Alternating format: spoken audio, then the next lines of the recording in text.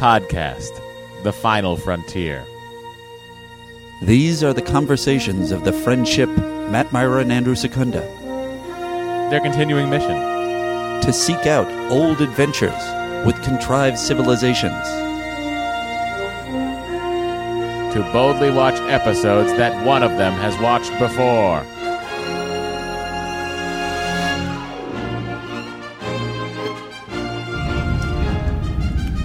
Andy, we're recording.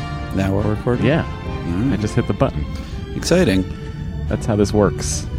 I hit the button, magic happens. All this guy has to do is hit a button and suddenly entertainment is happening. Guys. Or at least slow and undirected discussion. That's right. And what you're hearing is the hum of a starship.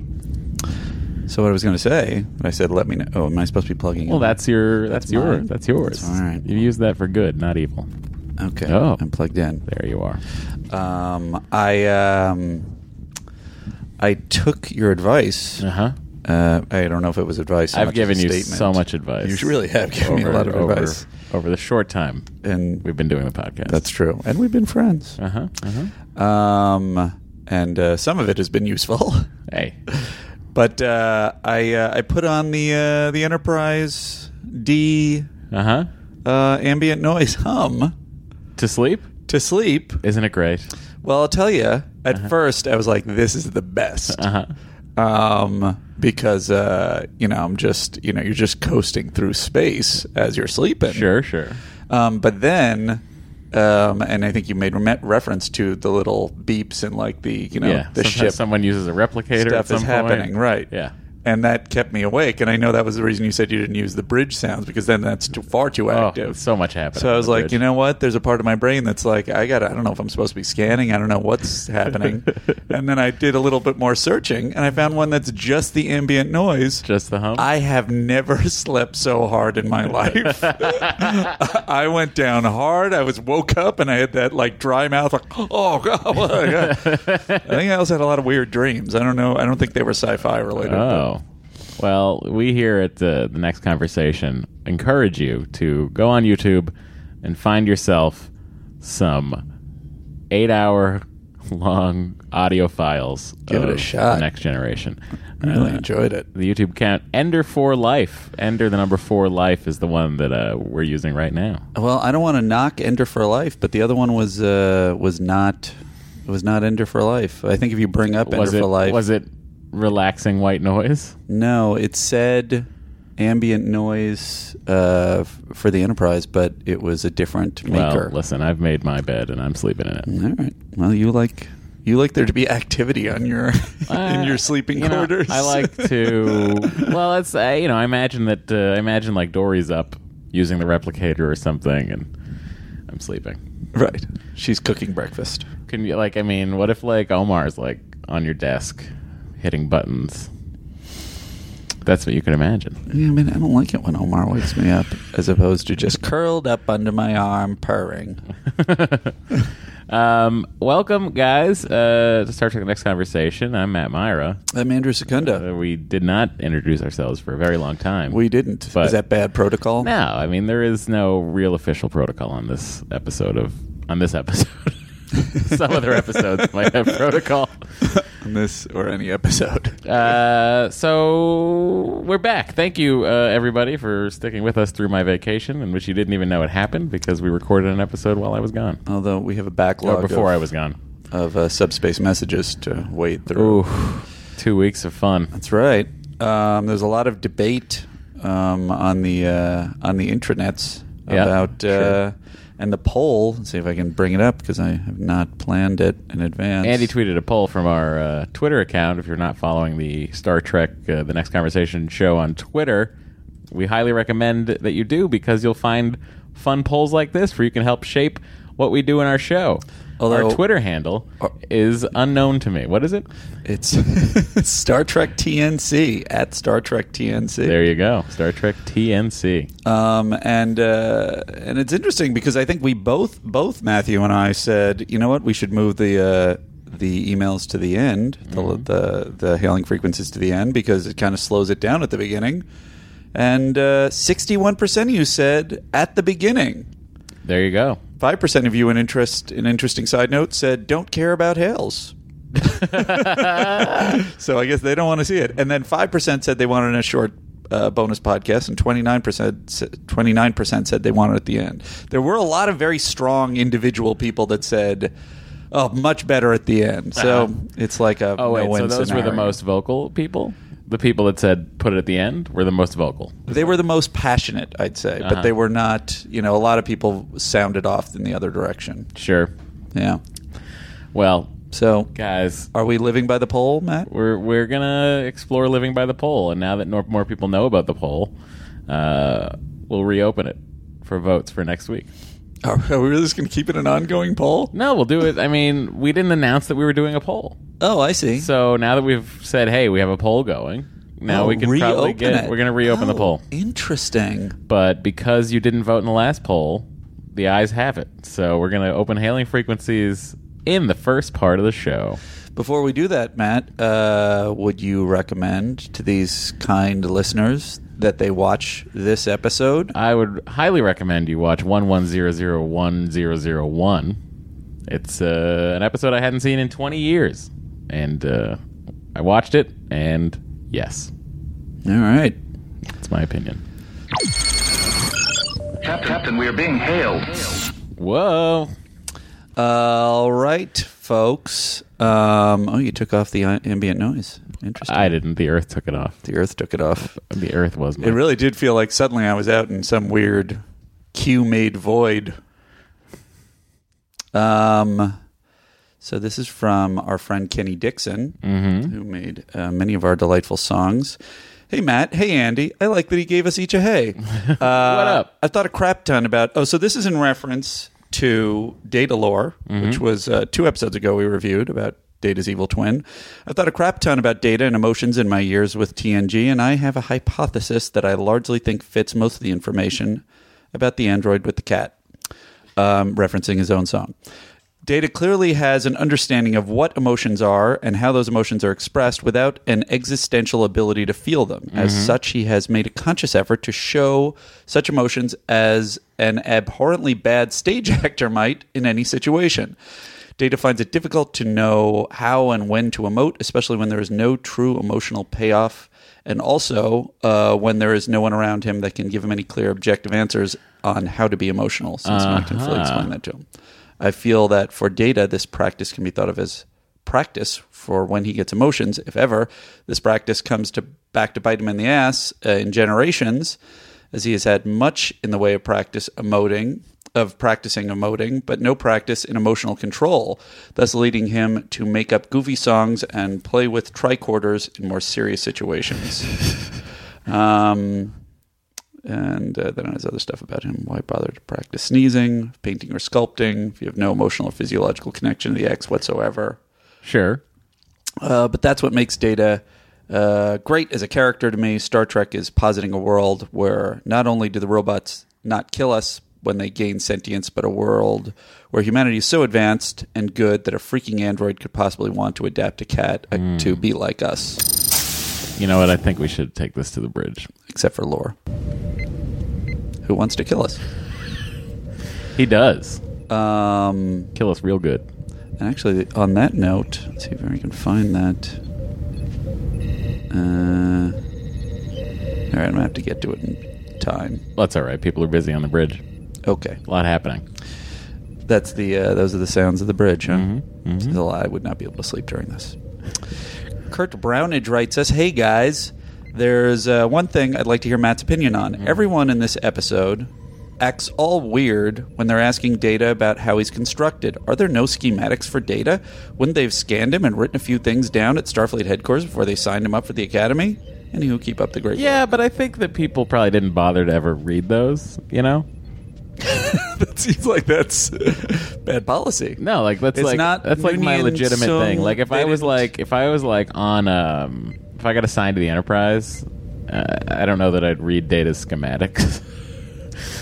Well, You know what I mean? Wouldn't you? One of the engineers would. I mean, they got a frickin' 20th century history expert on the ship. Shouldn't they have somebody who's an expert in data? Well, I think arguably one of the most powerful weapons and tools on the ship. Weapons? You are trying to weaponize data? I think data is a weapon of mass destruction. I think that's just inappropriate. So maybe not mass destruction, but definitely possible killing machine. Oh well, for sure. Sherry W writes us. Hello, Matt and Andy. This is Can Data Feel Without Emotions? I think this was your best ep yet. Perhaps it is due to the caliber of the episode, but I would say I enjoyed it thoroughly. Oh, that is an interesting question. Whether our quality of our episodes will go up or down as the quality. No, I think there was just so much to unpack in that episode. There was a lot to discuss. Yeah. To my question, there's a couple of points in the episode where Data was recalling memories when he said he felt something. I always felt it was done hurriedly, and something that feels familiar. These are both quotes from Data. Do you have insight as to how he's using this term? It seems that he's recalling some vague memory, but why can't he just pull up the memory rather than say he has a feeling? This is also a question I would say I also have. This is confusing, knowing he does not have emotions. How can he have feelings? Well, I just interpreted that as assuming buried it. It's not something easily accessible. But can he do that? Dr. Noonien Sung can do anything. So Noonien Sung programmed him to have certain memories not be easily accessible? I think that maybe he did. It actually would add up because he's constantly sort of thinking and remembering things and... Yeah, he's accessing himself. It's kind of He's smart. accessing data. He also Sherry also says Geordi is a mechaphile, is a revelation. So you know that keep up the great work. When Brent Spiner read the script and went in, and he assumed the character was called Data until the table read. The character was called Data, and then Patrick Stewart said Data, and then it just became Data. Really? Yeah. Now, is that how the English say data? I don't know. Or data? I mean, it's how Patrick Stewart says it, so now we all say it. But how do the English say data? I don't know. I would love to know it. If you're English, please send us a soundbite of you saying data, or I say data. Or just write to us. Or you could just tell us. And write D-A-Y. Write phonetically, yeah. Or D-A. Or you could just go about your day. Yeah, you could ignore this. We won't remember it. Brad Arrington wrote us, "Hey guys, as I wrote you a couple of weeks ago, I started keeping track of the Andes and MVC awards in a spreadsheet. I got caught up in data lore today, so here are the current totals. Do you want me to say the totals? Sure. For the MVCs, the lead is Wesley Crusher with 3.5 points. Oof. And the runner-up, as you might expect, is Captain Picard with 2.5 points. The average of Season 1 Andy so far, Andy, 4.2 Andys, Matt, 3.8 Andys, which has been my experience. We're we're very close. Yeah, but I'm always a little bit higher than you, which is odd because I'm also the more vocal critiquer. I added a bunch of color coding and charts so you can see the leaders at a glance. Yes, I'm Excel nerd. So when I get my act together, I will put it on our Instagram, which we now have, which I believe... I didn't even know we had that. Yeah, I just started it last week, which is also at Star Trek TNC. Austin writes us, "Guys, great episode, guys. Guys, seriously, the best episode yet. Guys, I think you were the best Star Trek podcast available, guys. The art test commercial made me laugh out loud, guys. Guys, I have another suggestion for an awesome segment, guys. You guys should count the number of times Matt says the word guys. Guys, I think it would be awesome, guys. Love the show, guys. You guys rock." Do I say that a lot? I think you say it when you're being hyperbolic or intentionally cute. I don't think you say it as a regular thing. So you put him in his head. No, I just I'm wondering in the context of me saying guys. I'm only addressing you. Why would I say guys? I think you're saying it to the audience, aren't you? Oh. Maybe that's it, guys. And Raymond writes us, "Hi, guys." Oh, dear. "Andy, it gets better." That's the classic thing that everybody opens with. "My theory," cue my theme, "is that Data can feel emotions, but his brain can't process or identify those emotions. Oh, that's Something interesting. similar to agnosia alexithymia, people who have an inability to identify and describe emotions in themselves. Huh. It's interesting. And then I have a thing about the crystalline entity. You do? Yes, from Amy Dowse. I hope I'm pronouncing that even close. Amy. Hi, Matt and Andy. Happy face emoticon. Still very much enjoying the show, and it's a regular part of my commute each week. I was thinking about the timeline and the use of the crystalline entity and have a theory. I kind of think Data has programming preventing him from... Oh, this is what I was trying to find before. Programming him from directly / intentionally killing humans. Again, probably easily disproved. I don't know. Is that true? Do you remember Data ever trying to kill somebody, Matt? Without him being messed with somehow? Yes. Oh. All right, there you go. And so maybe Lord does as well. Season 4, the most toys. Also in Descent Part 1. He tries to kill... Well, maybe I shouldn't hear this. I'm just saying. He tries to kill someone without... Or maybe the most toys is in Season 3. Anybody messing with his programming or trying to control his brain. Yeah, I mean, he's programmed for defense. Right. Not so then how would he try and... Oh, so if he kills somebody in defense... Well, that's what she's saying. It's something that they touch on, and it's discussed in the show. All right. Well, you all of our friends can look into that. I'm not going to because I don't want the spoiler. Mm-hmm. But anyway, she theorizes maybe Lord does as well, in which case he would need the entity to do this for him. The colonists learned of his plot, disassembled him, but by then it was too late, and the entity killed them anyway. As Matt references spoilers, the entity comes back later, and it's not an immediate killing of all people on the planet, but happens over days, maybe longer. And I thought this did explain my question. Right. Yeah, no, that's a theory we hadn't thought about. That would help me out a lot, too, with logic. Chef Randall. Okay, Chef Randall. Send us some Star Trek themed treats, Chef. First off, great work. I'm enjoying your commentary more than I would enjoy rewatching season 1 by far. I have to say that your theory about Wesley being a high-functioning sociopath has truly changed the way I watch Next Gen. I find myself watching Wesley when he is not speaking. He is certainly casting shifty glances. He really does. Shifty glances around when he thinks the camera is not on him. Twitchy teenager or murderous madman? Okay, so this one is about Angel 1, Data's perfume. So Data didn't understand what perfume was. Right. Hey guys, your issues with the scene with the perfume in Angel 1 are completely valid, but let me just say that far more irritating to me is that Data doesn't know the word aphrodisiac. Yeah. Ridiculous. More proof of the theory that Data is fucking with everyone. Keep it up. That's a good point. Okay, now this was a warp speed question I had. Go. Another great episode, you discussed why Picard chose Warp 6 to make it to the neutral zone, but it's unclear how much time Crusher used, of her 47 minutes, that Data tells Riker they have if they go to Warp 9 and arrive at the Romulans' attack, but before the station is destroyed. Do you remember this? Yes. Isn't the warp scale logarithmic, like the Richter scale for earthquakes, or at least exponential? So yeah, it is exponential, yes. Point. Why did they pick Warp 6? Seems like they'll get there too late. It does seem like they'd get there too late. It was something that little occurred plot to hole. me I hadn't thought about it as I was listening to our episode.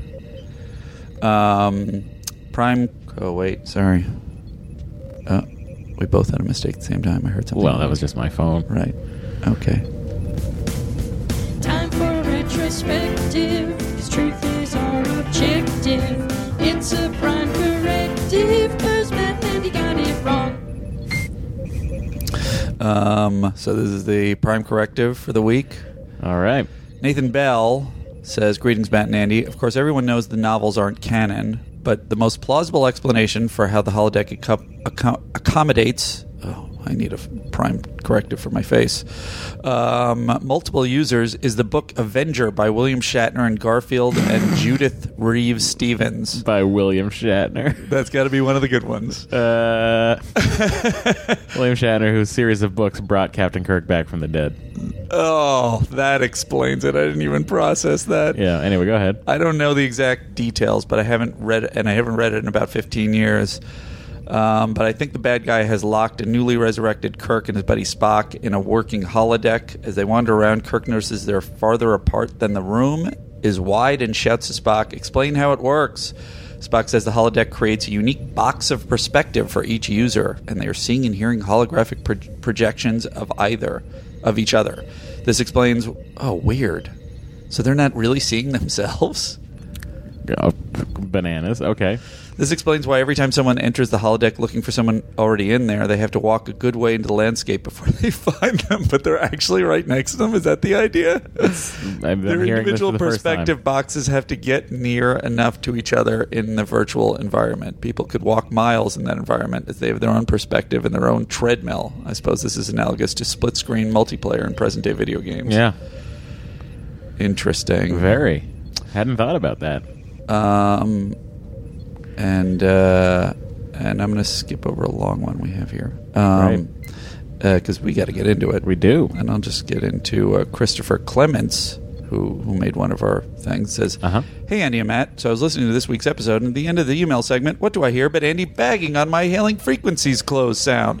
But I made it in the style of the voice of God in Justice, which is more or less... as Time Bandits, I had commented for the record that it was ominous sounding. Oh well, everyone has their opinion, so here are a few more variations on the hailing frequencies close sound. Cheers, Christopher, and here... I'm gonna get us off the bridge so we can give it their full due. Okay. Oh, wait, did I? Boy, oh boy.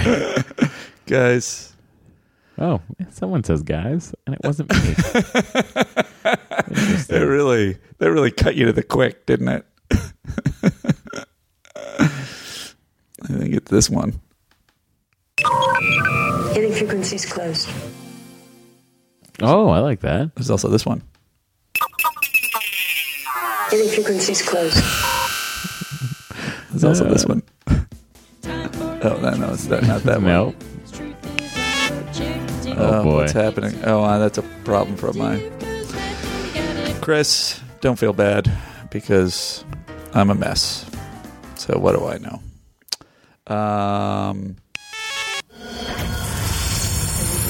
Hailing frequencies closed, sir. That's the original one. I like that.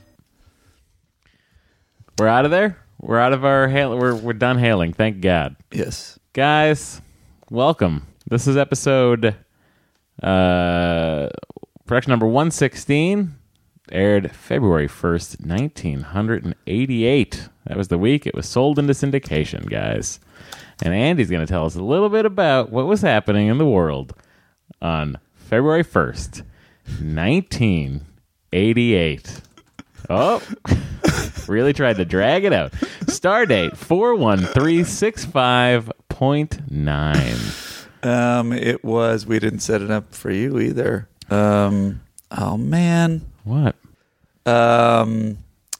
It was "Could Have Been" by Tiffany. Really? Uh-huh. Well, I don't even know that song. We're gonna hear it. We're gonna hear it together. You could also do "I Think We're Alone Now," which was by Tiffany, which was that one number one. But that was number one know. in the UK. Weirdly, I guess it must have already been, but it wasn't because last week it was something else. I don't remember what it was now.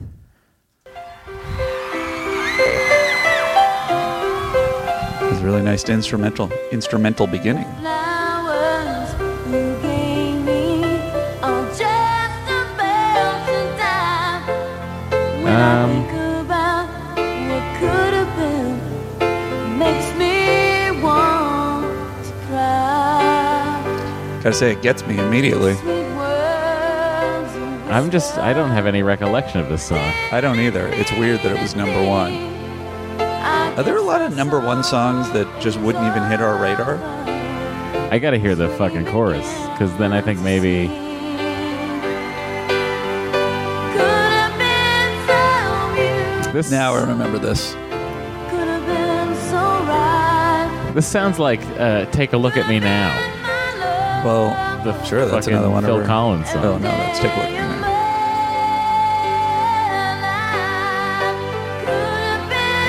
No.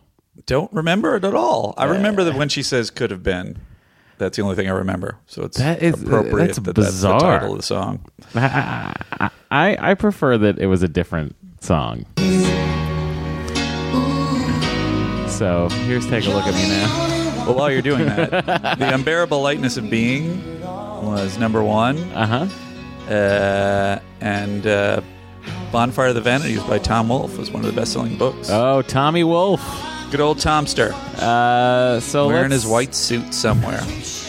Let's talk about the episode, Andy. Directed by Paul Lynch, written by Maurice Hurley and Robert Lewin. I guess I'll fade away. Good old Phil Collins. Okay. Oh, although he's gonna get to the chorus. Oh, Phil. There's just an empty space. He knew how to make arena music. You cannot take it away from him. The guy's voice was built for arenas. Yeah. And yet he was the drummer. Boy, I really think I might love Phil Collins. Did he ever sing lead while he was in Genesis? After Peter Gabriel, though. I mean, after Peter Gabriel? Yeah. So he never sang any lead while, like, there was no song that was his time. I don't think so.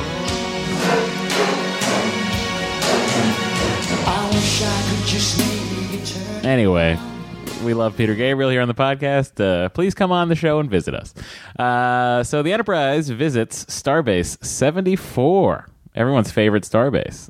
I got to say, the opening shot of this episode, amazing. Incredible. So beautiful. I mean, I read that was from Star Trek III, the space dock. Yeah.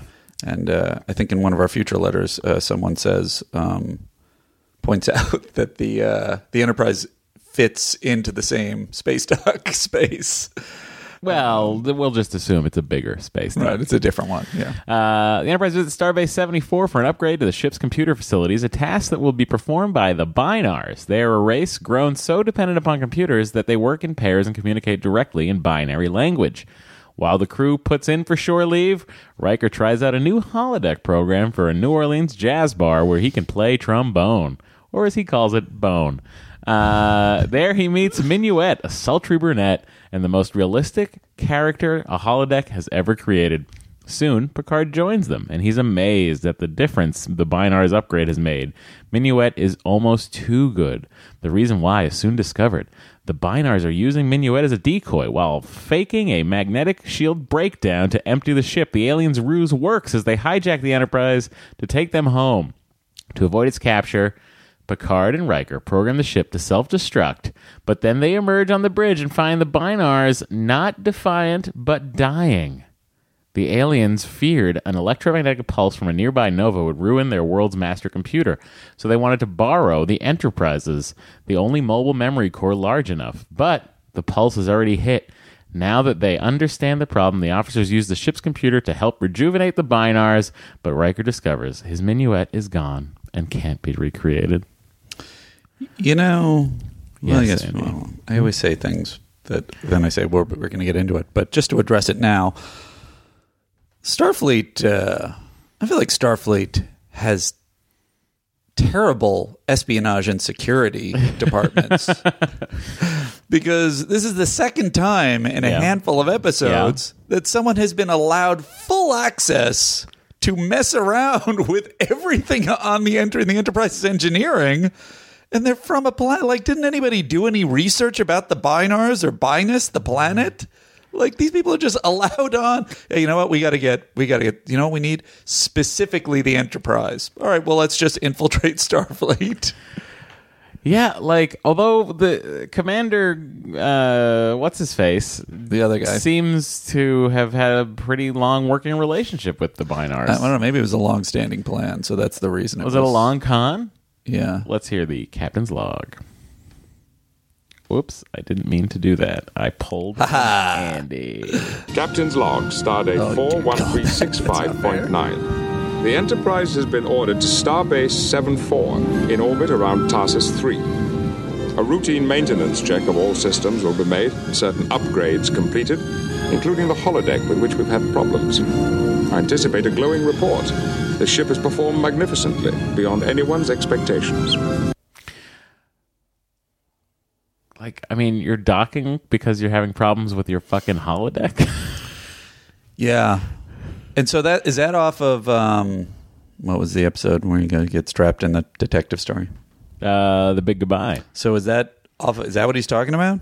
I think that's one of the problems he had with his holodeck. I wonder if they wrote that in. I feel like another problem was that the snow hit him, and it shouldn't have. That's right. There have been a couple of really stupid things that have happened. Whoa, what's going on with this holodeck? It's broken. Let's go to space dock. Yeah. So here's the deal, guys. I hadn't seen this episode in easily 20 years.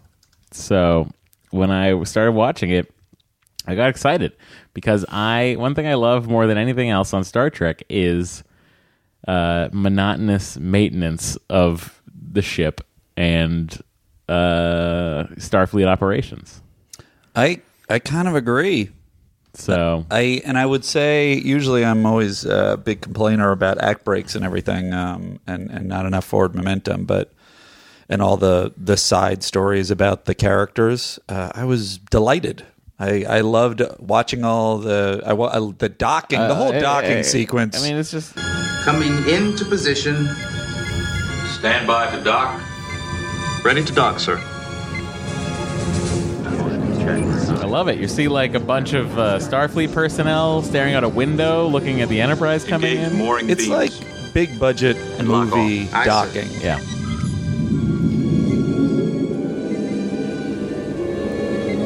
And docking complete. Love that sound. So nice. Thank you, number one. Well done. And well done all. I love by the way, the music, excellent in this episode. Very big budget. I just really had a great time with this episode. I don't know why everyone hates this episode. I feel like it's not a well-loved episode. That was the vibe I was getting from you, and I was really expecting it to be lame. And outside of the Binars, which are kind of problem with the Binars? They're a little bit silly. There's a race of. Is the idea that they became sort of these sets of two, or they were sets of two? And I think them communicating with the computer so much they evolved into decided that communication was better in pairs. Like okay, that. so even if you accept that and their weird As voices and all that stuff, as you do,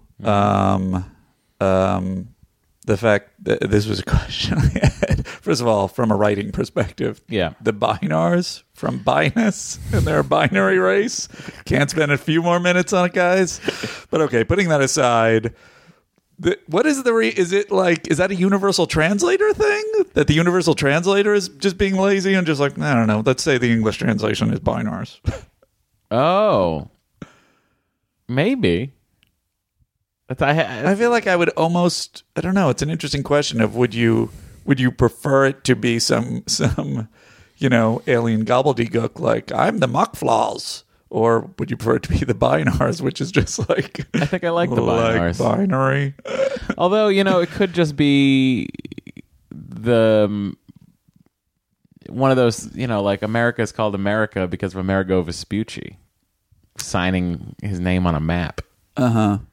You know what I mean? So it's like... So we called them the Binars. I feel like whoever the first ship was to make contact with them. And Native Americans are called Indians because... Again, yes. Oh, you know what? I'll buy that. That's reasonable. That is my explanation for why the Binars are called the Binars. You know what, Matt? I got a theme for you. Oh. I think you're going to like it. Okay. Because we got some. Matt had some concerns about the fact that he wasn't getting a theme the way that Andy was getting a theme, and then someone sent this in. I don't know if I've already played this, so I apologize if I have. This is a theme song for Matt, 'cause Andy has way too many. This is a theme song for Matt, 'cause Andy has way too many. That's it. Listen, I like it. I like a simple song. That was from Jane. Jane? Yes. Thank you, She didn't Jane. want her last name used, and I understand why. Well, I know you probably have like a social life you have to maintain. If someone accidentally overhears this. Permission to come aboard? Granted. Welcome. Captain. Commander Riker. Commander? You're late. We expected you a week ago. We were unexpectedly delayed at Omicron Pascal. Is there anything specific you wish to report or that we should be aware of? No, we're very pleased with the operation of the Enterprise. I knew you would be.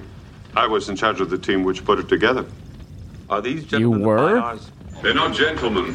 That just flew by me. Oh, did you? Yeah, I know. I That thought that was guy- kind of cool. Commander Quinteros is his name. I did a little deep dive So on he him. worked and on at the Utopia Planitia, Yes, overseeing the build team for the Enterprise. apparently.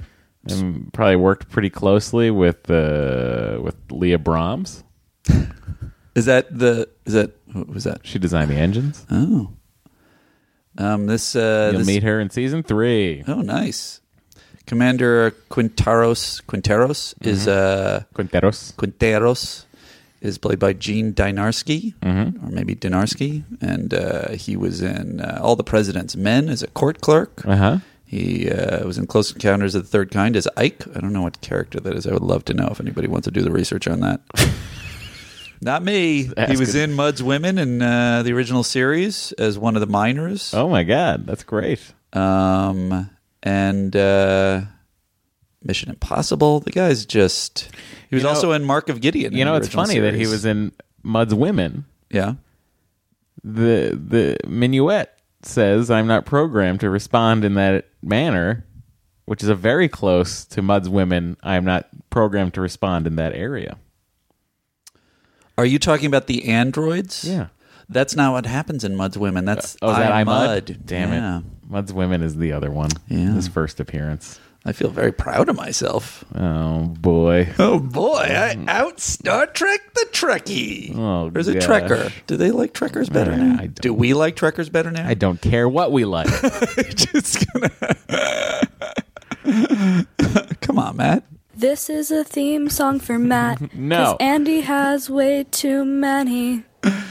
I want a theme song from someone who's not ashamed to give their last name. Ladies, Commander. They're a unified pair. I love this. Always They're not together. ladies, Commander. This is 1-0, and this is 0-1. They just finished upgrading the computers on the Wellington. Did a great job. Your reputation precedes you. I'm very pleased you're going to be improving our system. It is a great pleasure to work on such a large mobile computer. They're a little You have silly. 48 Come on. hours, because in 48 plus 6, we have an appointment on Peleus 5 we must keep. I thought we'd have more time. I'm sorry, this mission can't be delayed. If you want to postpone the work, Oh, no, this is the best time to do it. We can complete our work within the time allotted. They work very quickly, but it'll be very tight. And everything they say sounds Commander Ranger and I will stay suspicious. on board, be available should you need us. Thank you, Captain. I don't think we'll need you until we're ready for inspection. I love the background. That's right. You ready to go to sleep? No, I'm like listening to the people in engineering talk. Perfect for this. So then we enter a world of Riker not knowing what to do with himself, which I also enjoyed because it's like day-to-day life on the Enterprise. Can I ask this may be a baldest question, and as a balding person myself, I shouldn't say it. Is Commander Quinteros too similar a type to... I was like struck that them walking side by side in the same uniform Yeah, I thought that was odd. seems like an odd casting choice to me. I agree, 100%. All right, there you go. So day-to-day life on the Enterprise. Yes. One of my favorite things to see. Are you going to do The work's right? finish up, then I'm going to my cabin, I'm going to put my feet up, I'm going to turn on my personal relaxation light, and I'm going to lose myself in the pages of some old novel. Personal relaxation light. Does The he way mean a says bong? that, I think whatever light that is will blow him. The way he says it, I'm going to turn on my personal relaxation light See, that I picked up on Risa. it bumps with a prior theory that will come up again today, which Sure. is that Picard is a virgin and has no understanding of sex in any way. Understood. But What about you, number one? You earned a rest. I've never been very good at organizing my time off. Something will turn up. It always does. I gotta say, He means someone.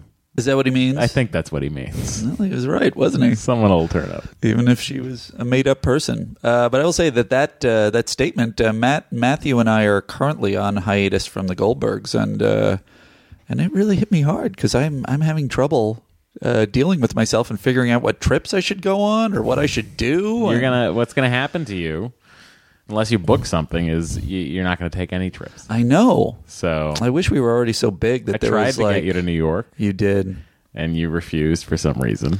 I guess I wanted to plan it more. Yeah, but that's the thing. Didn't I have something to do here? Wing it. You got to wing it, bro. Yeah. I want to have a big event for us to go, and then I go, oh, well, I went to that event. I went to WonderCon, and that was fun. How was WonderCon? WonderCon was delightful. We never even talked about it because I was in France. And I was hoping that people would go, hey, TNC. No one knows what your face looks like. Nobody knows what my face looks like. That's probably the problem. Yeah. It's not that we have 5 listeners. So, yeah, panel was good. It was super fun. Yeah. I saw a little bit of it in the writer's text thread. That it looked like a hoot. Geeky stuff. Kevin Smith moderated the panel. Garland and Wendy McClendon-Covey and Adam Goldberg were there. Super fun. Doug Robinson. Can't forget executive producer Doug Robinson. Of course not. How many times was I mentioned? You were mentioned a couple of times, Great, actually. Thank God. Yes. Finally, WonderCon. Okay, so we're back on daily life aboard the Enterprise.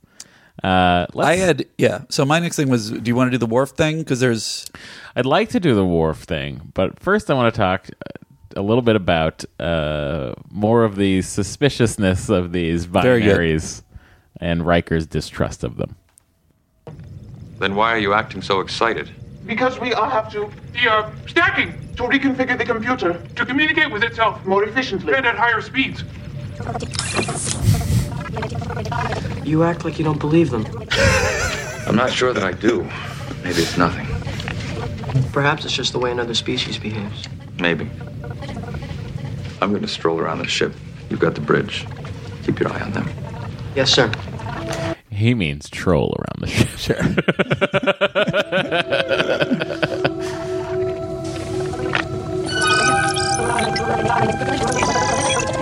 I think it would help the characters out a lot if they could hear the music. 100%. Not that Wesley had any read on vocal tone from those two. You seem like you don't believe those two that are acting like cartoon villains, suspicious cartoon villains. No, we can get it done. No, don't worry. No, everything's fine. So you wanted to talk a little bit about Parisi squares. Let's do it. All right. We've been challenged to a friendly game of Parisi squares by some of the maintenance personnel. Want to join us on the starbase? You've already got all the players you need. Oh, we can switch off. Now, you know, if you do that in Parisi squares, you lose the rhythm of the game. I can't talk you into coming with us. No, to win, all right? The pride of the Enterprise goes with you. Rest assured, Commander, we will be victorious at whatever the cost. Worf, it's just a game, a friendly little competition. You work up a sweat, you have a few laughs, and you make new friends. If winning is not important, then, Commander, why keep score? Boom. I think he's pulling your leg. Believe it or not, Worf is developing a sense of humor. I hope so, for their sake. Good luck. Yeah.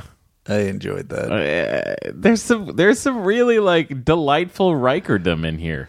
Well, this is the thing. And so I don't know if it's just quality of the character moments and now they're getting a handle on the characters, because I've complained about the weird character moments being very inorganic and not being performed well and not being written well. And all the character moments in this episode, I was delighted by. I agree. I just really enjoy all of this. And now on to the funniest joke in the history of Star Trek. To be, and then I'll give you my opinion. It is an attempt at pure creativity. What we're investigating is, can data be creative? And this is my attempt. With guidance from Geordi. I suggested the Xylo eggs. Is that what those are? Keep notes. This project may turn out to be of interest to scholars in the future. Really? Well, of course, think about it. A blind man teaching an android how to paint. That's got to be worth a couple of pages in somebody's book. Sick burn. Sick burn. Oh, Riker took him down. By the way, is that not enormously offensive to both of them? That's why I loved it. Just so weird. It was great. I mean, everybody knows a blind man can't paint. Am I right? And everybody knows that an android is barely human. Blind All right, man see you guys later. teaching an android how to paint? Nah, I gotta go fuck someone. You guys hang out. And like how pleased he is with himself. He's delighted. Ugh. It's just it's so great. What you gonna do? I think Riker gotta be Riker. I think we're gonna head to the holodeck. That's what we're gonna do. All right. Oh, yes. We don't have to go into it. I'm willing to go into it. What is it we need to go into? I was wondering, Beverly makes reference to the disaster at Macromius. Uh-huh. And I couldn't find anything on it. If anybody wants to dig out what happened with the androids, I'm guessing at Macromius, because she's going to see Professor Terrence Epstein at a cybernetics convention, I assume. It's a scene, that's what she was doing. Yeah, no, I know, but like... You want them to fill in what the disaster was? Like, no, I'm not saying in the episode. Are you upset that they didn't? No. I didn't want any more of that scene. But I just wanted to know what it was. If anybody wants to do a deep dive on that, and and then he questions the aliens. Are you going to be in the holodeck with the questioning of the aliens, or are you just going to go right to the girl? We're going to be at his arrival when he designs then. when he designs his dream program. Go to it.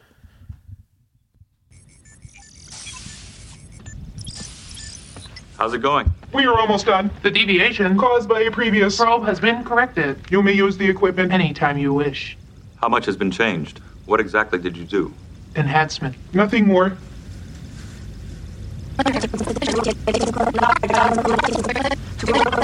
Would you like to try the enhancement? All right. What should I choose? Computer, I'd like some place to play some music, a little atmosphere. Mm-hmm. Specify. Jazz. Era. Circa 1958. Location. Kansas City. No. New Orleans. Bourbon Street Bar, New Orleans. New Orleans. Around 2 a.m. Sure. Program complete. Enter when ready.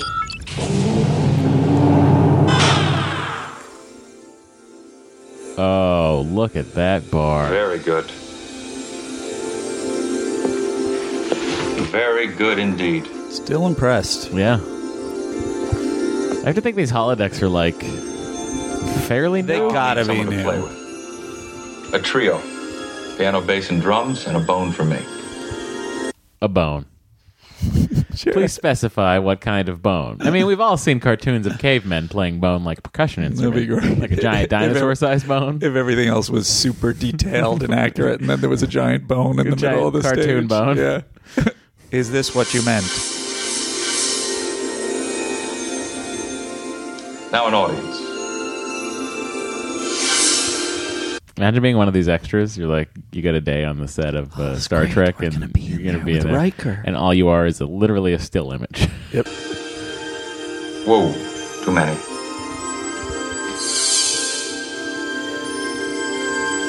I was thinking of something a little more intimate. Oh. Great job, boys. But computer, blondes and jazz seldom go together. The fuck is that supposed to mean? Now that is truly exceptional. But more sultry. I don't understand the distinction between them. Sultry too is like this is what the computer pulls up for sultry. They all seem roughly the same to me. Although she does have smoky eyes. She has prettier eyes. Okay, so Wesley's still on the bridge watching the binars. Riker's down in his fucked engine. Holodeck 4. Right. Or is it 2? Anyway. And Picard is in his ready room? He's still on the bridge, isn't he? I don't know. I think he's still on the bridge until he goes and finds Will in the fuck dungeon, because he says, all right, I'm going to, as usual, nobody says, "Hey, Riker, Picard to Riker." He says, "Oh, I'm going to go down." But he's in the holodeck. Here's the problem: the Bynars need to. They need, their plan is they need someone who's able to help them if they should be too late. How do they know that Riker is going to want to go use the holodeck? Oh, that's a really good point. You know what I mean? Oh, wait. I think that they say at the end that that they made that decision when they saw his reaction.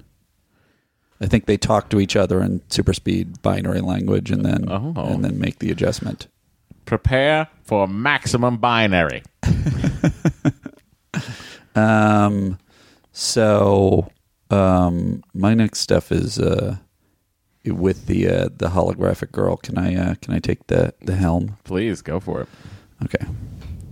I mean, can you take the helm is actually a question for you. Right.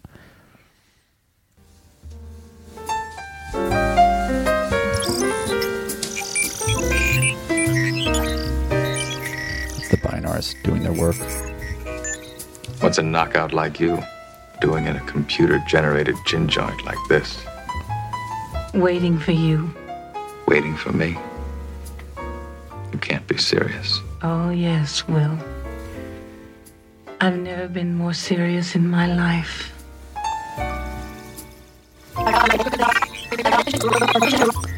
So that's them coming up with the plan, I think. Okay.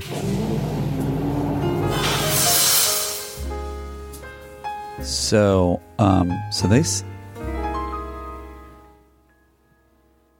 It's funny. So I was watching this episode. So she says that. Hang on a sec, and then and I'm like, is that what he dreams about? This kind of weird, intense thing. And then there is this later.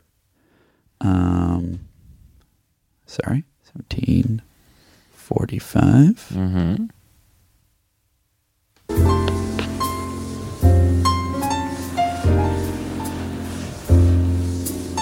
How did you learn to dance so well? From following you, I can anticipate your lead.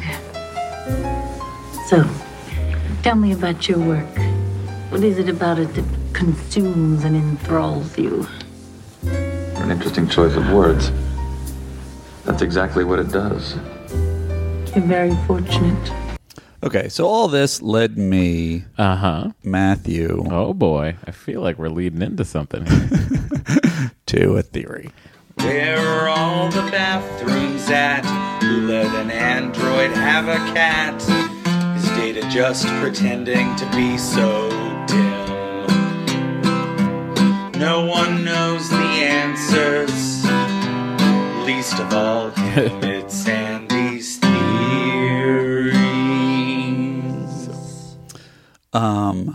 I believe, and it gave me a little trouble in that last episode, Angel 1, where I was having trouble coming up with a theory, because a lot of it has to do with Riker, bedding down Beata from the other planet. Sure, yeah. I can't get a handle on this, something that fits the grand spectrum of everything, and there was something that was nagging at me here. Mm-hmm. I believe that Commander William Riker is in love with Captain Picard. What? Yes. And this is an earth-shattering theory. I know. And I feel like I have a lot of evidence. And let's listen to this. I know you're a computer-generated image, but your smell, your touch, the way you feel, even the things you say and think seem so real. Thank you. How far can this relationship go? I mean, how real are you? As real as you need me to be. So that's evidence to me that this is new technology. Because it sounds like he's asking her, am I allowed to have sex with you? Yes. And then he kisses her for the first time. And now they're kissing. Yep, I'm listening. So she's setting the pace here. Uh-huh. She's leading him into this. And then this happens. Well, she's just trying to distract him for as long as possible. Right. Astounding. Captain. Oh, I'm sorry, number one. I didn't mean to interrupt. No, it's all right. Come on in. Side note, Picard, of course, doesn't understand sex because he's a virgin, so he doesn't really know, I shouldn't walk into the holodeck, and doesn't really know what's going on other than he's interrupting something. Riker should just let him go. He says, come on in. And he says, come on in. This is, and then, here we go. You picked a wonderful locale. This is something I might have chosen myself. Aren't you going to introduce me? Yes. Of course, Captain Picard, this is Minuet. Minuet, Captain Jean-Luc Picard. Enchanté. So she starts de vous voir ici. She starts to talk in French. Yep. And then Will was saying how much he enjoys this assignment. It's a credit to you. For a ship and crew to function well, it always starts with the captain. so she pulls him in. Tone. At this moment, it is you who are setting the tone. Exactly right. She is setting the tone. Now, she knows the way to keep Riker there is to promise sex if we are to believe that that is what he is mostly interested in.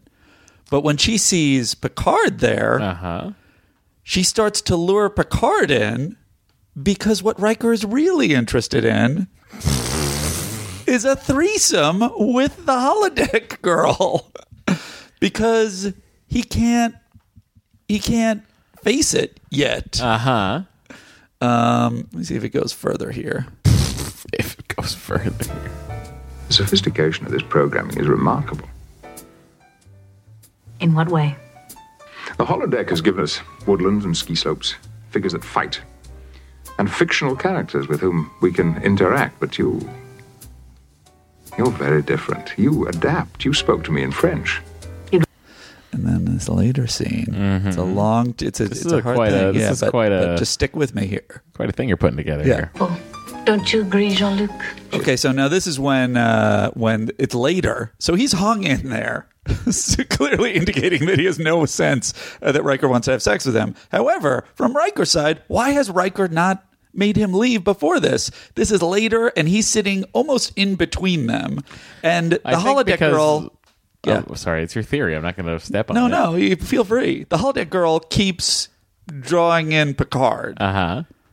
Is so very different from the other images we've experienced on the holodeck, isn't she? She's more intuitive.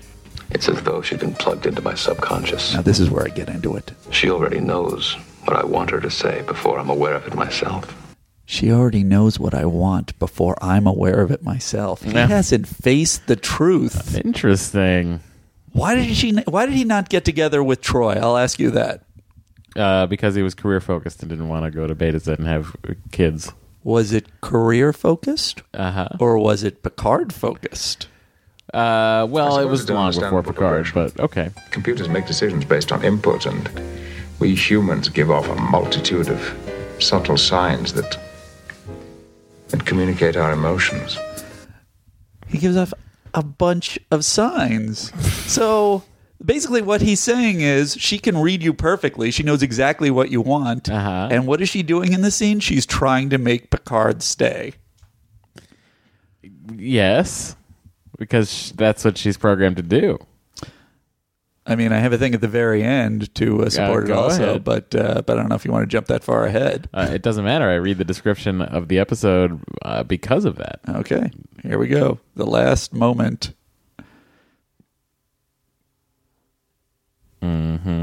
She's gone. This is after she is Minuet. He's gone back down. He's tried to recreate her. Yep. She's gone. I tried variations on the program. Others appeared, but not Minuet. Maybe it was all part of the BINAS programming. But you know, number one,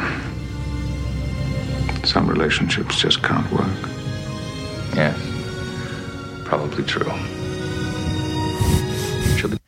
Now you tell me, when Riker is looking at Picard in that moment, looking at the top of his head, looking back at his eyes, what Picard is saying there, Picard is saying to his number one, look, this just isn't going to happen. And Riker's like, yeah, I guess it won't. That is what's happening there. Okay. And I think it's beautiful. Well, Andy, that's quite a theory you have. Thank you, Matthew. I appreciate you saying that. Andy's theories are very interesting because he's really smart. I think this one's really going to stick. I'm obviously saying that in a vacuum, so I have no idea, but I feel like it will. Sure. I am wondering why So, okay, all this is happening. That was a long road, and I apologize for the length. Picard's in the holodeck now with Riker, and there's the crew. A lot of the crew is still on board the ship, and then this happens. Data? This is Commander Data. Go ahead, please. I'm getting an indication of possible trouble in main engineering, sir. Can you be more specific? I'm afraid not. I'm reading a problem with the magnetic containment field, which contains the antimatter. You just got more specific. Could you come up here? We'll go to engineering since that's where the trouble is. Wes, don't disturb the captain or Commander Riker until we check this out. Or, disturb them. Just give them a heads up. Hey, there's a problem with the antimatter containment. Hey, sir. So, the dynamic duo of LaForge and Data head down to engineering, which is completely empty. Bridge, this is main engineering. The ship is going through major upgrades. Yeah. At a starbase. Yeah. And not one fucking person is working in engineering. On top of which, they're very quick to leave Ensign Wesley Crusher. Is he even ensign? Acting ensign Wesley Crusher? Yeah, he's an ensign. He's an officer. He's on the bridge. Do you think it's normal? Fine. That was a question I had. You can leave him. No one else is there. Yeah, it's fine. This is the bridge? Are you running any test programs up there? No. Are the binars? Not to my knowledge. Is there a problem? No. There's no one on duty here, and we're getting some very strange readings from the magnetic containment field. The field is deteriorating. Contact the captain immediately. I am initiating red alert. I love this stuff. In terms of what you do in certain situations. I love procedure. I love it too. On a starship. It was very fun. Data, I can't maintain the integrity of the containment field. Engineering to captain. If the antimatter is released, the ship will be destroyed. Nothing I do has any effect. I'm losing it. Data, I've rechecked every circuit. This is not a mystery by the computer. Computer, situation analysis. Estimate release of antimatter in... Now, why is it a different computer voice? Is this part of the binar's upgrade? There were... Oh, that's actually a valid defense. 18 seconds. 17 seconds. 16 seconds. Engineering to bridge. This is the bridge? Alert Starbase. Inform them we are abandoning the ship. Tell them why. Initiate automated sequence for departure. Set course and speed to put maximum distance between the Enterprise and any inhabited planets. Shouldn't we wait for the captain's approval? There is no time. Based on all information presently available, the decision is correct. This is Lieutenant Commander Data speaking for the captain. Abandon ship. This is not a drill. All personnel. This is not a drill. I say again, abandon ship. All personnel. This is not a drill. Abandon ship. I love this shit. Also, I love how many fucking transporter rooms there are. 17, they mentioned? That's 4. Here, listen. Deck 6 through 16. Proceed to transporters 5, 6, 7, 8, 9, Hold your positions, 10. please. Prepare to Deck energize. 17 through 28. And Proceed to energize. transporters 11, 12, 13, and 14. Decks 29 through 42. Proceed to transporters 15, 16, 17, 18, 19, and 20. This is not a drill. This is not a drill. We'll key it up again. We can't see it again. I think they should be more concerned. I feel like Starbase is not that Gesundheit is not that concerned with what's happening on the Enterprise. No, they aren't. It doesn't seem like anybody's beaming in to help either. Also, couldn't they just activate the transporters in the Starbase and just beam everybody out instantly? Well, I don't know how many transports Starbase has. I assume that's quite a bit. If they've got 20, let's say they have 20 they have apparently 20 transporter rooms. Each pad is going to handle 8 12 people. So that's what 220, and it takes how long to transport? Like probably 20 seconds. Yeah, they're gonna be fine. All right, they're getting them out in time. Okay. By the way, plus they also have a corridor to walk out. Well, that was the other thing. I wondered, nobody's directed to that, and you can even see the shadows, which I thought was awesome. Well, how big of a screen did you watch it on? I watched it on a small screen. You can see the people walking. That's what I'm saying. Those aren't I shadows. love that. No, I know. I you love can like that. see what uniforms they're in. It's what uniforms? Yeah, that's amazing. Like it's like a little matte shot. It's great. Oh man, that's satisfying.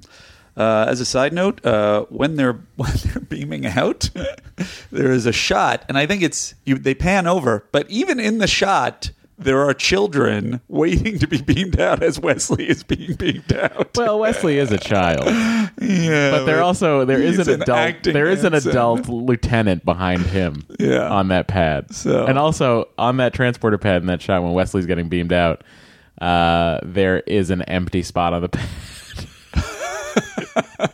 So Wesley probably overruled everybody, psychopath that he is. And No. come on. I don't care. Don't wait for the kid. Go. That is an order. At 25, we don't have to go into it, but Data makes a supplemental log. Yeah, while this is happening, it's insane. Here it is. Security team together. Pilot. Set your heading at 255 multiplier. Ship's log supplemental. This is Lieutenant Commander Data. I have put the ship on automated departure and ordered the complete evacuation of the Enterprise.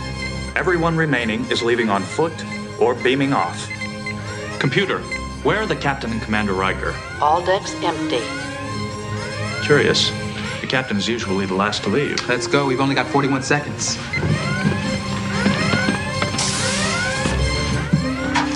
I think we're the last. I hope we are.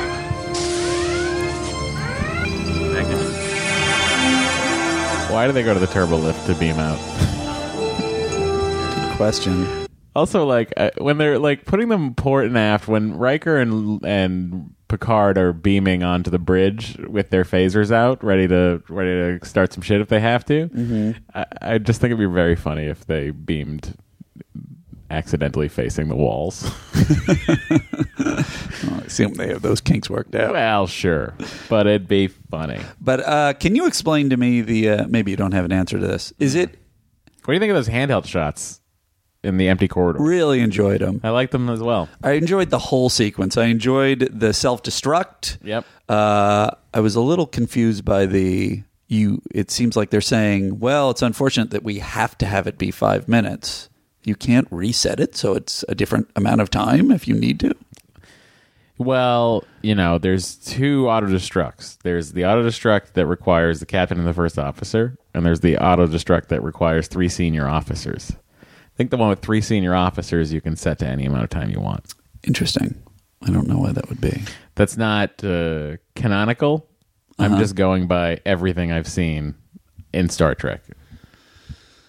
It seems strange that you wouldn't have control over. So, like in this is going to be a flexible Star Trek 3 series of situations. Star Trek 3, they need 3 senior officers, right? So they have Kirk, McCoy, and Scotty.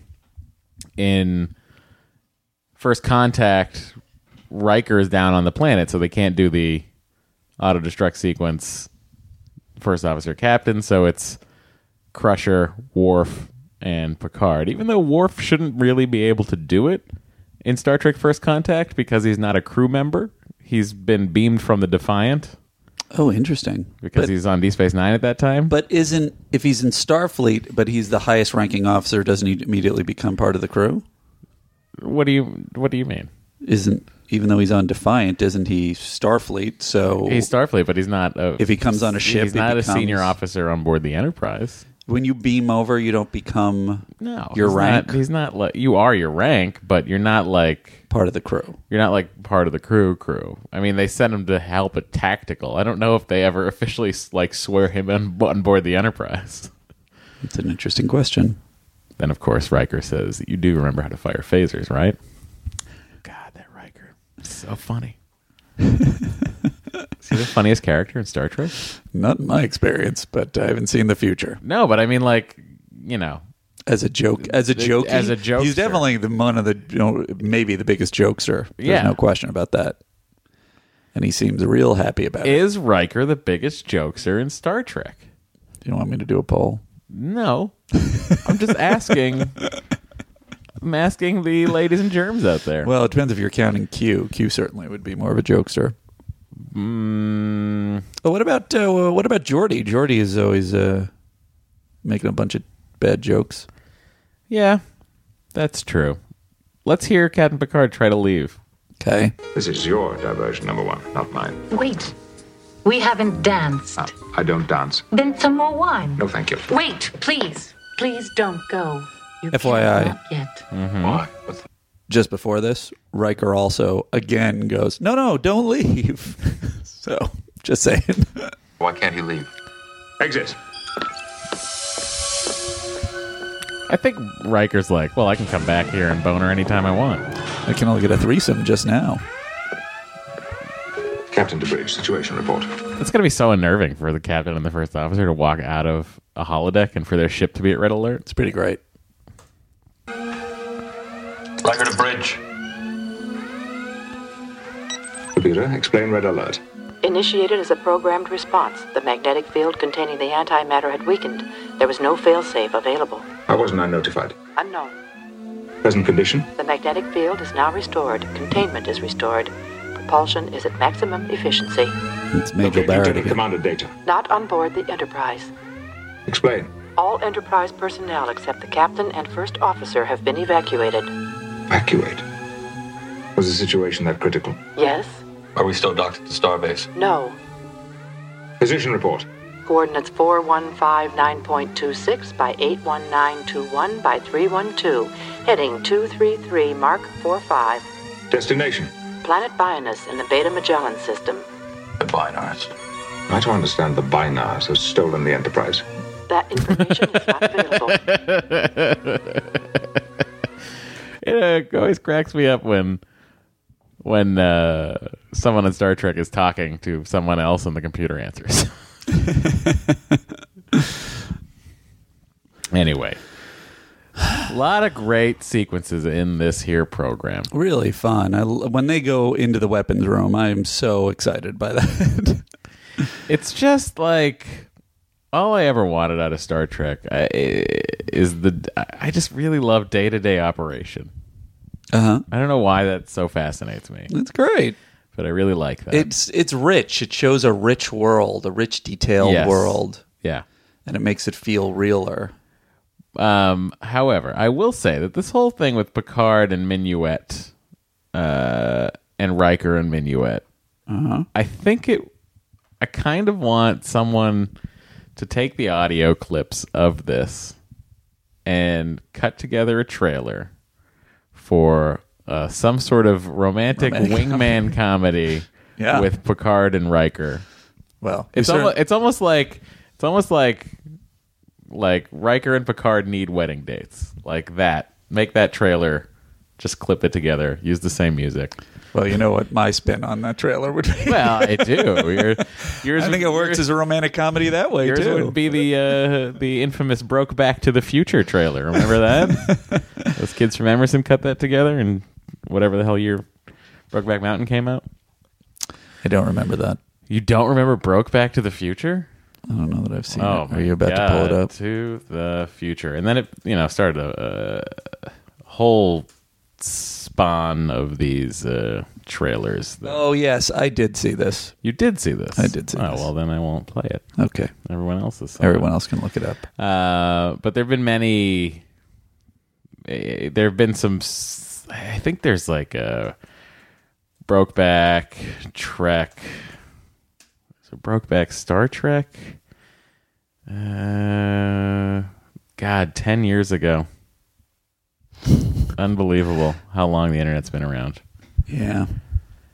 And now we're part of it, Matt. I can't believe we're part of it. We're immortal now. We are in the internet.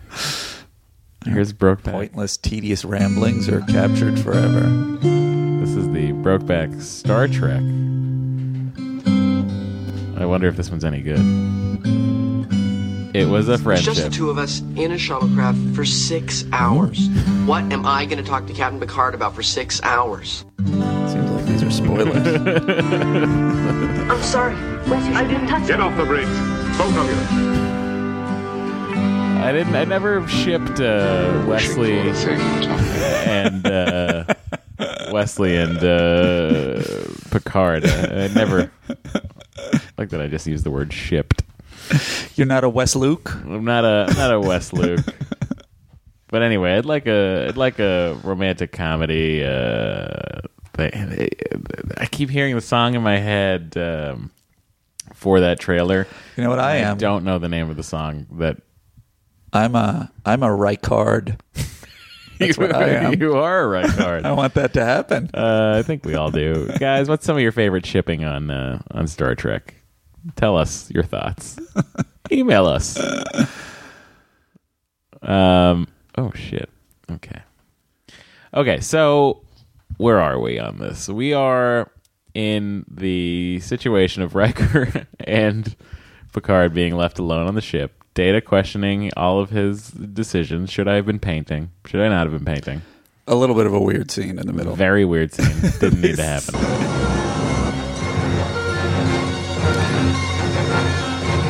They're in lockstep, these two. It's really inspiring. Picard, access. Weapons room.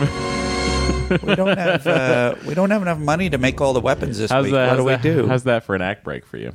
This was great. I mean, come I on. loved it. This episode is, and also they kind of do the same thing at the beginning that they've done in other episodes. So maybe it's just a nuance of like there is no real danger in the teaser, but it worked for me. Like they indicate enough that there's something weird with these people.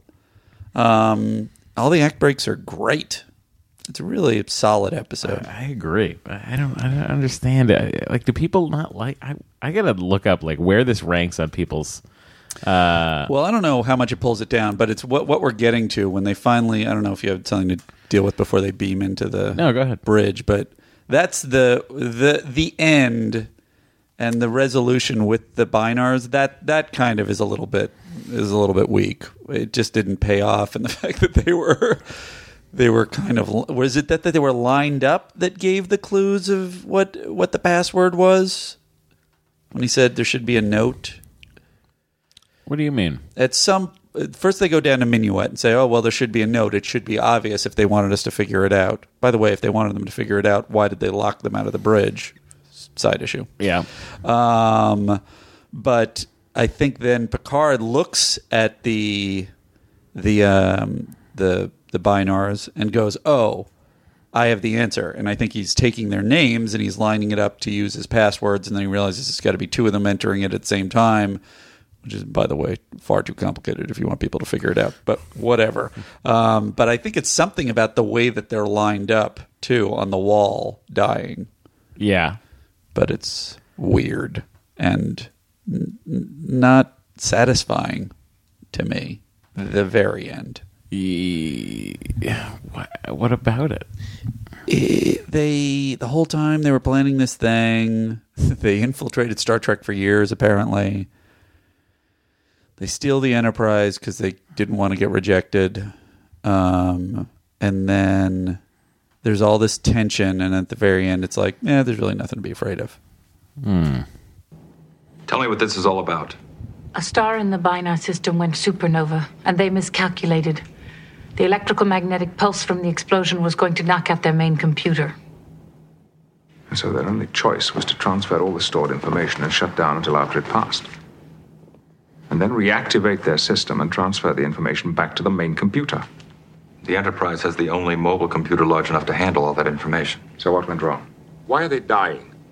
The star went supernova before it was expected, and you were late arriving at Starbase 74. Why didn't they say something? Why didn't they just ask for help? I don't know.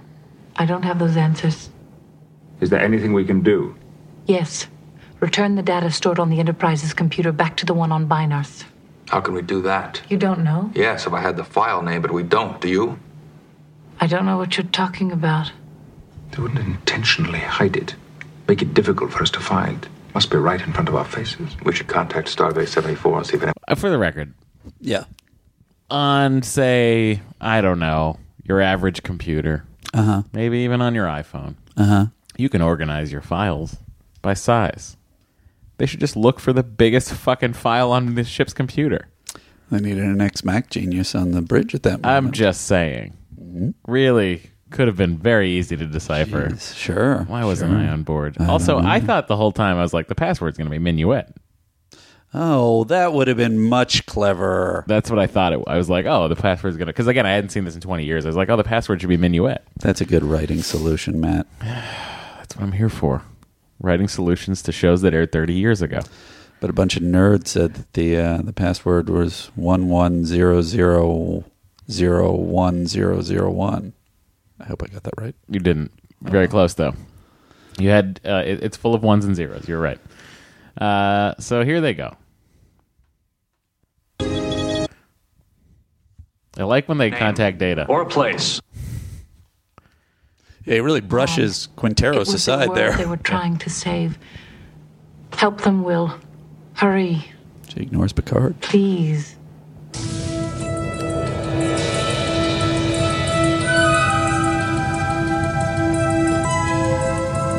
They're still dead. This is the Enterprise. You read me? This is Starbase 74. Captain Picard, what is your situation? We'll go into that later. Right now, I must speak to Lieutenant Commander Data. I'm here, sir. Data, the Binars have stored an enormous amount of material in our computer. We need to access it, and we can't. The access would be available by code or password. Yes, I know that, Data, but what could it be? File names can be anything, sir. They want us to find it. They would have kept it simple. We've tried Chitty Fucker 97. Or place. Did not work. It could be something personal. In this case, in binary language, which is ones and zeros in groups of 8 or 16 characters. Would they have kept it that simple? Try it. Picard out. When he says that simple and he points at them, what is he inferring? That's what I'm saying. The solution is something about the way that they're laid out. Which I don't That's get. the file. Exactly. No, access the Should have been files, Minuet. Which I thought was I thought they were going to have the password be Minuet spelled out in binary. Well, I thought what it should be if you're going to do that is maybe there's some way of that they're pairing them, but it's like it should have been like one of them's name was 11, one of them was 10, one was whatever. So they should have just been laid out left to right as the password, but they were like stacked. Yeah. Maybe there's a mathematical reason for it. So much for that idea.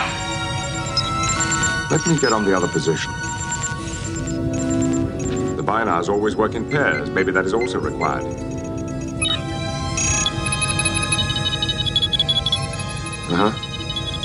It appears to be successful.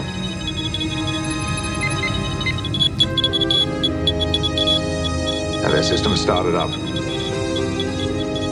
A resident diagnostic program is running. The system is absolutely incredible.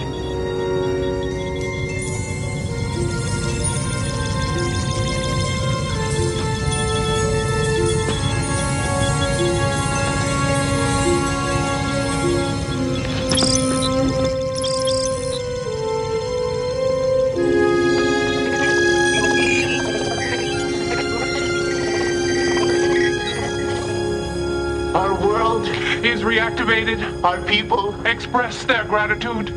We will return to your starbase for whatever punishment your system requires of us. Why didn't you just ask for our help? I don't know why they have to chatter so much for this. Should we lie? Well, I don't know. He seems like a cool guy. No. What do you want to get to lunch for lunch after this? Would have said yes. I don't know. Our need was too great to risk rejection. So you stole it. Did you watch Big Little Lies? Their reason was part of the it was good. It was better than I thought. For them, there are only two choices, 1 or 0, yes or no. Why did you lure me to the holodeck and hold me there? Because we knew we might die, and we needed someone to restore our computer, and you did. No one has been hurt. You have achieved your objective. You have your planet back in order. We have our ship. I love this, too, when Picard sits at the con. It's been That's some time great. since I had the con. But not to worry, number one. You're in good hands. Starbase 74. You know what he's saying. Warp 2. Engage. Jean-Luc doesn't know what he's doing to Riker in that moment. Everything's under control.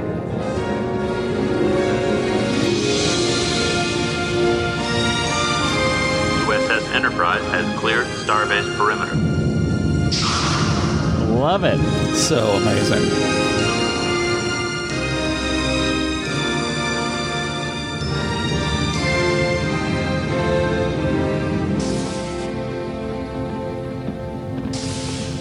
Is everything all right? We're fucked. So it's so satisfying. It's interesting because it's kind of the stuff to a certain degree that the motion picture was critiqued for, was all the loving shots of the Enterprise and the triumphant music. Those are some of the things I mean, it's so excessive in the motion picture, right? It's so. It was really well, just great effects. I think I'm an effectsophile. You're like LaForge. I'm like LaForge, but not specifically a mech. I guess, yeah, sure. I'd have sex with the Enterprise. Sure. Who wouldn't? So yeah, he goes back down to the holodeck to see Minuet, and she's not there. I did like the choice in casting and makeup there because there is some. That she's sort of similar. The wig is bad, and the eyes are sort of like the makeup's harsher. So it's like a future version of a real doll. Sure. Right. Yeah. Sure. So I really would love to know if prior to this episode, if sex was happening. I mean, it must have been. Even if it was just the Aikido guys, like somebody was having sex with them. Well, I mean, that's what the Holo Suites do on Deep Space Nine. That's what they're there for. But that post-dated this. Yes, but I assume Quark had been in business while this was happening. It's just that the way Riker talks, it's like this is the first time it's occurred to him. Well, I think How it's the far first can time this he's relationship wanted go? to. I think it's the first time he's wanted to. So when he doesn't want to have intimate relations with some dead-eyed holograph, unless you can get. But then he sees Minuet with his true love. Yeah, it's true. Yeah, Matt. So that's 11001001. Now you know what it's time for. The Andes. Or some other method of ranking. We're working on it. So I think we're not working on it anymore. We're not really this is working what it on is. it. I'm happy to. A lot of people, several people on Twitter have sent us like, I guess you got your new sponsor or your sponsor. We don't have a sponsor. Andy's Mints. Andy's Mints. There you go. So this is a tough one because I really did enjoy it. I love the effects. I loved all the stuff that you loved about it. I love the self-destruct sequence.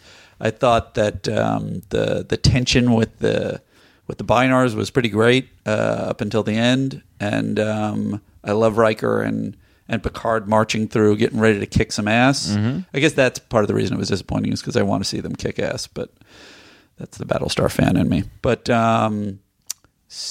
but on the other side, data lore, which I gave 7.5. This is where you get into a weird area as I start to grade things because I'm grading them in a vacuum. I think I gave it 7.5, and I think that hit me more deeply on like, oh, I love that episode. So I guess I would give it a 7. You'd give this episode a 7. A 7. I'm giving it an 8. Give it an 8. It's the highest rated episode by me so far. I respect that. Really, just there's so many elements of this that I enjoyed. Again, I'm a sucker for fucking day-to-day life. Yeah. That's why one of my favorite episodes later in the series is called Data's Day, which is just fucking following Data around all day. The whole thing? Pretty much. That's pretty great. The what's the name of the game they're playing? Parisi Squares. Parisi Squares. Riker's quite a player. Side issue. I would have loved to see the security team take on the maintenance team. That has got to be a bunch of nerds like us on the maintenance team. Deep Space Nine, called "Take Me Out to the Holo Suite," where the crew of Deep Space Nine takes on Sisko's old foe from Starfleet Academy, a Vulcan captain and his crew at baseball. This sounds amazing. Take me out to the holosuite. Although I would have loved it if it was the Next Generation crew versus DS9. That would have been sweet. But Worf, Worf's there. Okay. So you get, and Chief O'Brien. Fair enough. You get 2 out of the 9 positions filled by the Enterprise crew. Yeah, great job. It's time for us to tell you who the MVC of this episode is. In the vastness of space, when the going gets rough, you gave it your all. You showed the right stuff. You managed to not blow the ship to smithereens. That's why you're this week's MVC. Seems pretty clear to me. It is. Mr. Picard, Captain Picard. Captain Jean-Luc Picard. Of the Federation starship Enterprise. Mm-hmm. No question. Yeah, there's really no contest. I mean, he's leaving. It's him trying to leave the holodeck. I would say that Data, I wonder if he has... He changed his tone as soon as he took command, and he felt more commanding. And I wonder if he's just, again, duplicating what humans do when they take command. That's interesting. But whatever the case, and then who else? I mean, I guess you could say Wesley once again spotted the problem, and maybe waited a little too long to see how everything played out before he beamed himself to safety just in front of the children. Interesting. But yeah, Jean-Luc Picard. Jean-Luc Picard, you are our MVC. You can check the mail for your award. Should we flood their emails? You got another one. What the hell is this? Cool. Guys, we'll be back next week with an episode. So it's been 20 years since I've seen this one. It's been as long, if not longer, since I've seen... I'm glad you revisited it. I really enjoyed this one. The next one. Cool. Yeah. And hey, folks, go to our... email us. Email us at sttncpod@gmail.com and go to iTunes and review us. We keep fluctuating wildly, and I'm not sure why. In our rating? No, in our rating. Yeah. Like no, we go from like 2 stars to 5 stars. To no, 3 not stars? in our rating. Our rating is all very high. In our ranking. Oh, well, that's a bullshit. Yeah, he doesn't care about that. I do. I don't. Wildly competitive. That's the Andy we all know and love. That's right. The wildly competitive angry boy, Andrew Secunda. Also, you can follow the show on Instagram now. We have an Instagram account that Andy set up last week, and I didn't know about until today. I think it's the same as our Twitter at Star Trek TNC. Yeah, that's pretty much it. And they put a picture of Wesley, on the transporter with the child in front of him. And the empty spot on the pad. The empty spot on the pad. All right, guys. It's going to be pretty cool when I find the transporter sound. Everything up. You know what? Let's just go back to the bridge. Nice. We'll hang out up here for a minute. I'm going to look around. There's 20 fucking transporter rooms in here. You'd think I'd be able to find one. Oh, boy. Somebody was also asking about the purpose of transporting out of the show. They were sort of addressing what I was saying, which is why not just do a site-to-site transport all the time? I think it's safer from the pad. Sure. It's probably like a 99.99% success rate from the transporter pad, and it's probably like a 98.8% success rate from site-to-site transports. I don't like those odds. You don't like those odds? You're not going to transport all the time? 99.9? I want to know that I'm going to be whole. 99999. Well, they have some mistakes. Yeah. Well, whatever.